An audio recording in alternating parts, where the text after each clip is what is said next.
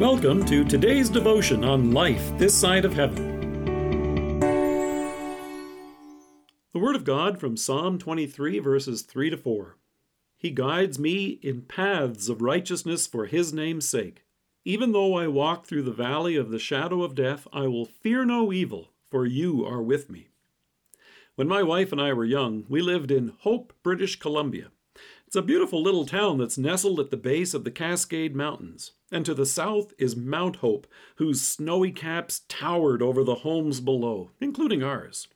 We noticed that when houses went on sale, the realtors would often include in their advertisements what sounded to us like a quaint phrase. They would say, "on the sunny side of town." It sounded like a charming way to make the property sound more enticing. However, we soon discovered that the phrase is actually quite accurate. From late fall until early spring, the sun never rose high enough to crest the mountain peak behind our home. As a result, we were in shade for months. We used to love to get in the car and go downtown to pick up the mail because we got to enjoy the brighter day on the sunny side of town. In Psalm 23, King David uses the phrase, "the valley of the shadow of death." However, it's often mistaken as a poetic description solely of those difficult moments at life's end, and it probably explains why folks often associate it with funerals. But here's the thing. The valley of the shadow of death refers to this entire life that you and I live.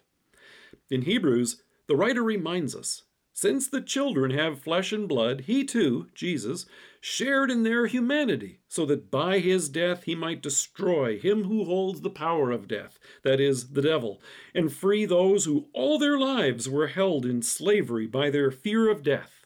Did you catch that? All their lives. Death looms like a shadow over this entire life, from the first breath to the last. Because of the fall into sin, it's on the agenda for every one of us. So what David is saying in this psalm is that throughout this life, overshadowed by death, we need not be afraid. In fact, he says, "I will fear no evil, for you are with me. Your rod and your staff, they comfort me." That comfort is for every day of our life. David says, "He leads me in paths of righteousness for his name's sake." David's imagery of God as our shepherd may sound, quaint and maybe even a little disconnected from our day-to-day lives, but the image of the shepherd pictures perfectly our Lord's leading and protecting us throughout this life on this side of heaven. When God led the Israelites through their terrifying and treacherous time in the wilderness, the psalmist wrote, "You led your people like a flock."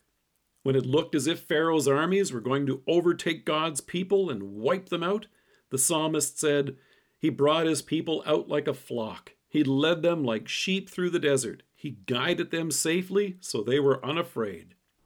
It's in the midst of those days in which you are swamped and feel like you're about to go under that God wants you to know He's with you. You and I don't have to forage through this life alone. As Solomon wrote in Proverbs, "Trust in the Lord with all your heart, and lean not on your own understanding. In all your ways acknowledge Him, and He will direct your paths." The tiny village of Hope is now twice as big today as it was back then, but this popular real estate phrase has not changed. The circumstances we face in life may be different today, but God's promise here in these words has not changed either. Let us pray. Gracious Shepherd, guide and lead me that I not fear, but find comfort in your presence and joy in your care. Amen. Thank you for joining us. If you're listening to us by podcast or on Alexa, we invite you to browse the resources that are available on our site at lifethissideofheaven.org. God bless you and have a great day.